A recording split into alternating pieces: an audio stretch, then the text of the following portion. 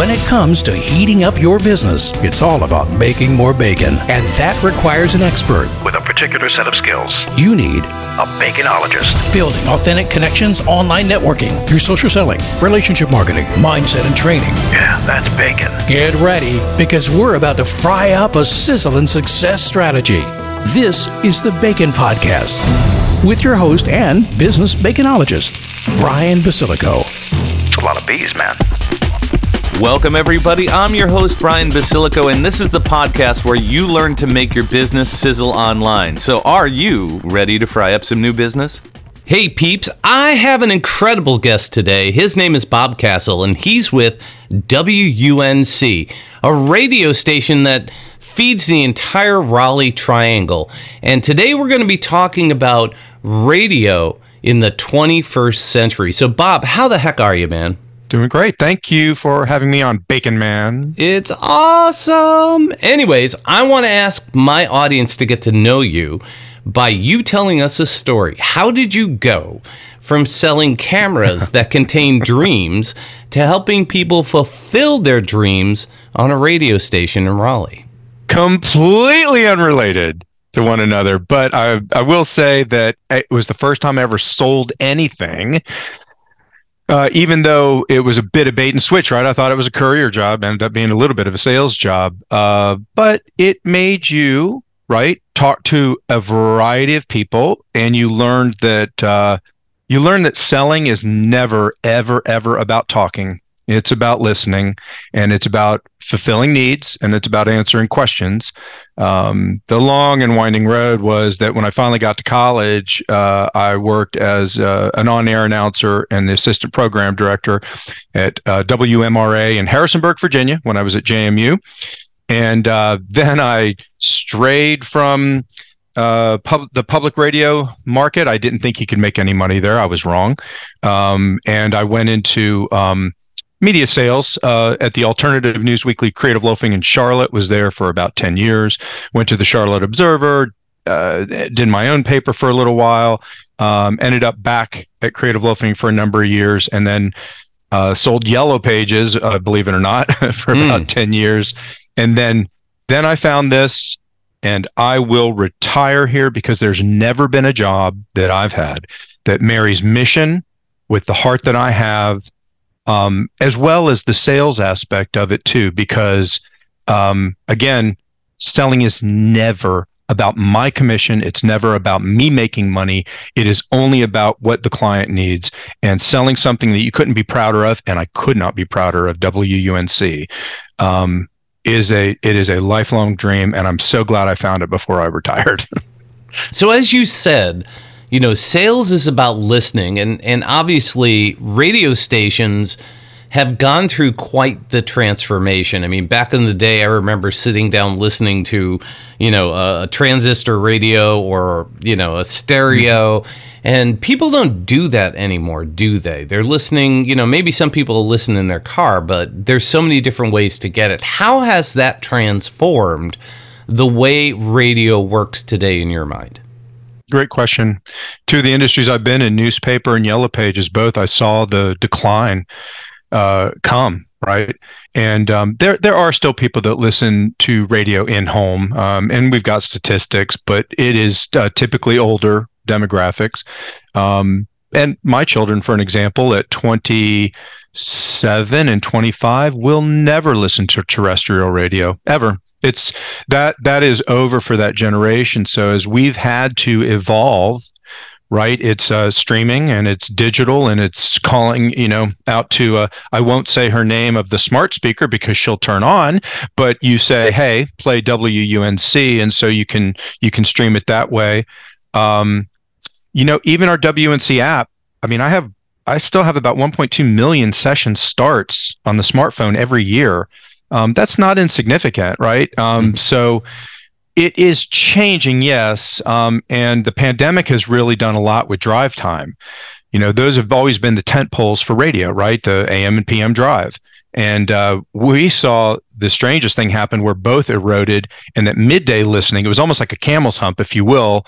And I can't remember if a dromedary is two humps or what. I mean, the one hump camel, right? So, But in the old days, it was the tent poles with the dip in the middle, and during the pandemic, that actually changed. We've also seen listening on Tuesday, Wednesday, Thursday go up, and Monday, Friday. Friday used to be our best day every week. That has changed, where Monday and Friday are now are a little bit less listened to than Tuesday, Wednesday, Thursday. I don't have hard data on it, but I bet you anything I could extrapolate that as people are working from home more, what are they doing? I do this too, Monday and Friday from home, so that I'll work in the office in the midweek, right? And kind of extend your weekend. Not really, but you know what I mean. You don't have to do also that commuting. So anyway, we've seen a transformation happen, and so yes, we are one of the stations here in the public radio sphere that are really working hard to make that transformation to digital. But it is an interesting topic of conversation, is what are we going to be doing down the road? I mean, AM radios aren't being put into the new Teslas, right? And so what's the future of FM? I mean, and what's the future of a self-driving car? Are you going to listen to something? Doubtful. I think you're going to watch something. So, well, hopefully they are listening and not watching, because that could be very dangerous at this point. I think we're a few years away from that, hopefully. But I did ride with my brother-in-law in a Tesla. I'd never been in one before, right? And I'm like, can you watch the road? Because he put it on self-driving mode, and it seemed pretty safe. But he was showing me the game he was playing on his display, and we watched a movie, and I was like, maybe you watch the road. It's going to take a while to get used to that, and it's also taking us a while to get used to the fact that, you know, we can go to our smart speakers, like you said. We're bipolar here. We have the A and the S in different rooms, and so we use both. And you can easily call it up through an app, or you can call it up through whatever it is that they call it on those particular devices. The question becomes, with advertising, you know, if somebody wanted to do ads, say that, you know, you're run through something like iHeartRadio or something along those lines. Do you still control the ads that people hear on those things, or is it something that they control? Great question. Many of the commercial entities do a split where you can buy as an advertiser, you can buy over the air, you can buy the streaming, or you can I'm sure they offer some sort of combination of the both.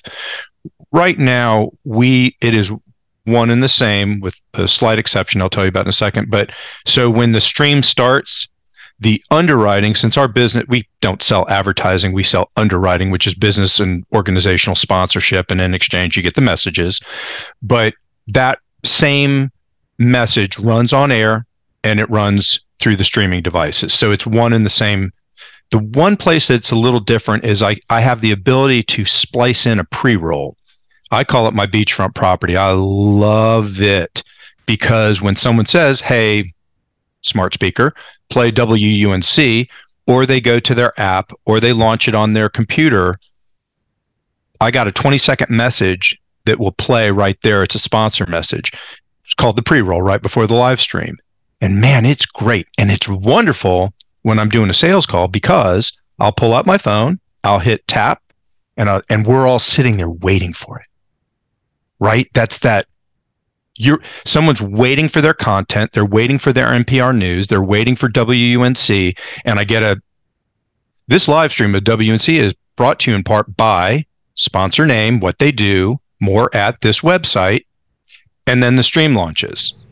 So it is marvelous. So that's the one thing that we'll sell that differs from our over-the-air signal. If that was answer your question, where a lot of the commercial stations, and that's their job, right, is make as much money as possible. So they do that split, but I've listened to several of them. I'm picking up leads sometimes, or sometimes if the news is just such a way that I don't want to listen to it that day, I'll listen to another station, and I tend to hear many of the same sponsors. So I feel like they're either cornering the market on the streaming, or it just hasn't been selling as well, but they do that split, yeah. So in this short attention span theater that we live in, are you still selling 60-second radio spots or 30-second radio spots? No, it 15? never did. Yeah. Okay. So FCC, because we have the ability to go on air and ask listeners to send us money to support us as a public entity, we cannot sell advertising, right? So it's technically called underwriting. And more than you need to know, but in 1968, when the Corporation for Public Broadcasting started, they allowed underwriting, which was name, rank, and serial number. That's it. Sofa company located in Raleigh. Here's our telephone number. Mm-hmm. And then in about the 80s, they enhanced the underwriting rules a little bit. So you could say something like, sofa company offering love chairs, bar stools, and sofas in multiple colors. Showroom is available in Raleigh these hours. Here's our website, something like that. Mm-hmm. So it's a little bit easier. But all of that to say, they're 15 seconds, and it is quick. And I can only have 3 minutes of that an hour, where a commercial radio station's 22. Let me marry this up for you. 40% of my listeners have advanced degrees. This is the smartest bunch of people in this area, right? And just as an aside, I have heard that we have more listeners with advanced degrees than any public radio station in the country. I bet you could extrapolate that out to say any radio station in the country, because who's going to be smarter than a public radio listener? And that is no deference to regular commercial radio. It is just the way our listeners are. So if those folks, they are listening to us, and when they listen, they are not going to put up with 22 minutes of commercials like a commercial station could do. But a 3 minute of it per hour, and I'll put 3 max next to each other. So 15, 45 seconds of this program is brought to you by XYZ, ABC, CBS, right? 3 in a row. And we're back to the news, back to the story. They don't leave the dial. They don't leave the stream. They listen. And there's actually a lot of research to show that they appreciate the companies that sponsor us, because they're sponsoring public radio, something that they probably give to as well. So it's this incredible marriage that we have. Some crazy stats: 73% hold a more positive opinion of a company that supports public radio. 70% prefer to purchase products and services from those that support public radio. So we're very blessed with the people that sponsor us commercially. As well as our sustainers, which are the people like you and I that would give on a monthly basis. Right. So audio being the theater of the mind, a lot of production value goes into commercials. And so since you're doing sponsorships, what do you see? Because one of the things I'm trying to do is interpolate, digital marketing today and a traditional medium like radio, and trying to figure out, if somebody wanted to get a message across, what sticks with a listener best in that short 15-second spurt. And we do all live reads. So our hosts, Eric Hodge and Catherine Brond, and others that might fill in, they read them live, right? So they're okay, and the programming is brought to you by 45 seconds max, and then we're back to the news. So, and the FCC heavily regulates what we can say. So, silly things. I can't have calls to action. I can't have, and nor do I want, by the way. I completely agree with all of this. Simple things. If somebody was having an event and registration was required, I can't say register at and their website. I have to say registration at and their website. It's still implied, but we can't have the calls to action. We can't have superlatives. I can't say if someone has won a Nobel Prize and they're coming to give a speech, because that is a superlative that, let's say it was at a bookstore, that one bookstore could afford to bring the Nobel Prize winner, but another bookstore could not bring them. If it's an appointment, if it was an ambassadorship or something like that, I can say that. If a guy was a general in the Army, I can say he was a general. But we can't say Nobel Prize winning or Pulitzer Prize winning or any of that stuff. So it's very basic. But again, I completely agree with it, because it's all about the listeners in public radio. It is not about making advertisers happy, though we do. Please don't misunderstand me. But it is all about the listeners, because if you don't have the listeners, you got nothing to sell anyway, right? I mean, Right. I'm already bragging about the advanced degrees that they have. Well, not always, but usually, and in this case, it's true. The more education you have, the more money you make, right? 60% of my listeners make $100,000 or more. It's the best in any radio station in the market. And so they've got disposable income.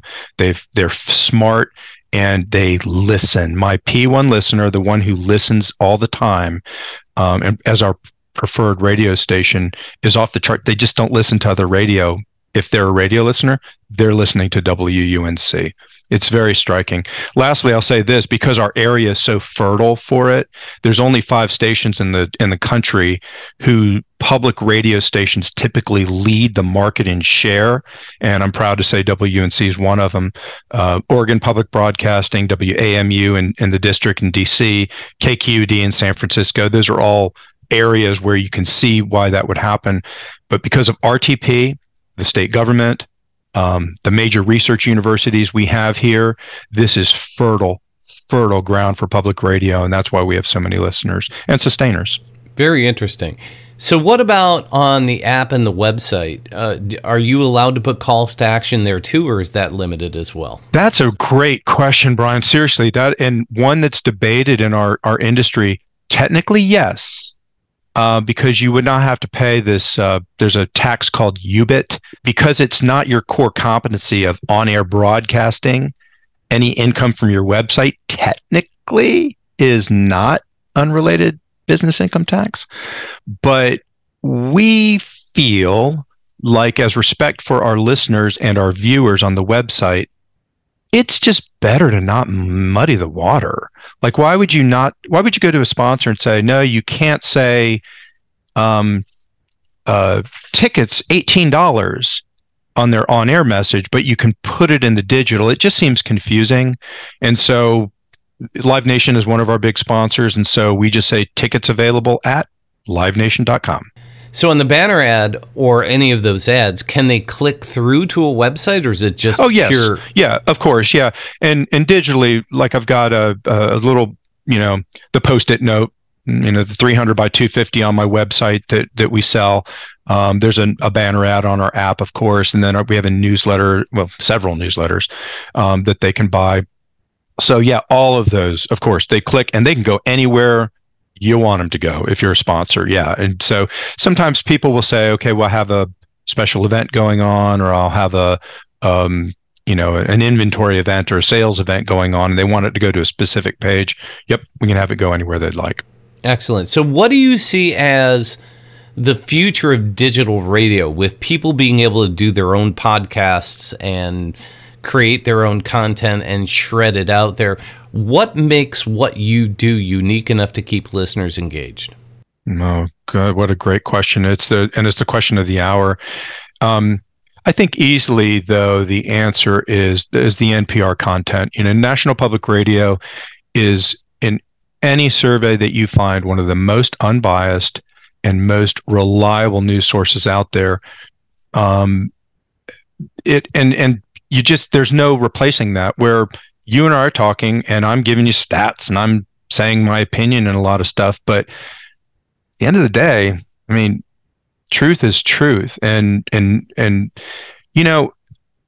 it's almost, well, I love the narrow casting that's available today, is I can go and I can surround myself with stuff that makes me comfortable and stuff that I choose, right? The days of broadcasting in a lot of ways are over, where we're the media company. This is your choice, right? I mean, I think you're younger than me, but when I grew up, man, it was 4 channels, right? Mm-hmm. There was no Fox network. There was no cable. Right. So it was ABC, NBC, CBS, and PBS, only if there was nothing else to watch. Right. Or you're watching Sesame Street, but, how has it changed, right, through the years? And so now, instead of broadcasters sort of determining what you want to listen to, I can tell you what I want to listen to.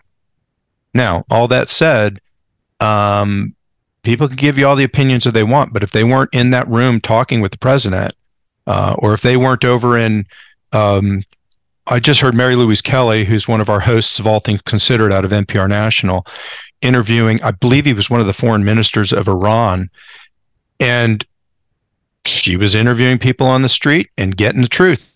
And this man was lying through his teeth, and she's calling him on it. So where we go in the future with, is that a podcast? Is it just streamed digitally, whatever? But that type of content, I hope will never be ignored. I do fear that it might be, though, because sometimes truth makes people uncomfortable, right? And so I think the people will just tend to surround themselves with, I want to only be around people who think like I do, and you sort of truth becomes what you want it to be. But what I hear from you is what you offer your audience is truth, trust, and timeliness. What you offer your sponsors is the ability to get in front of critical thinking people. And I think that is a combination for success. You're not looking for a job, are you? No. That was really, really good, Brian. And I'm telling you, you'd be great at this. I'm in the marketing biz, so that's what I do. Can I just say what Brian said? Because that's what I'd like to say. That's how I'll respond. Awesome. That's perfect. So, Bob, this has been amazing. It's been fun to kind of venture into something. I'm so used to talking about websites and Zoom meetings and, all the digital stuff. And even though it is digital, it's got such traditional roots. It's been a lot of fun talking about, how public radio and radio in general is running now. So if people want to learn more about you, the radio station, any of the programming, any of that kind of stuff, what's the best way for them to get a hold of you? WNC.org. Go to the website.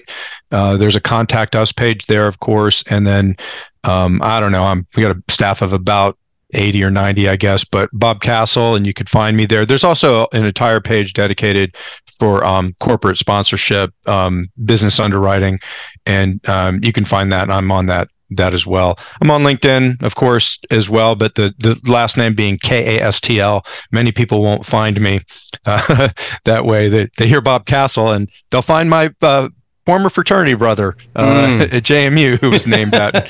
Twin Towers. That's there why I'm looking at it. Anyways, Bob, this has been a blast. Thank you for coming on and dropping some sizzling bacon knowledge bombs on my peeps. I appreciate you and your time, and I look forward to getting to know you better. Thanks, Brian. This has been a lot of fun. Thank you for asking. Thank you for letting us sprinkle some bacon bits into your brains. Want some more? Learn more about this podcast and our guest experts at baconpodcast.com. Have questions? Send them to askbrian@baconpodcast.com. Until next time, keep sizzling. And remember, it's all about the bacon.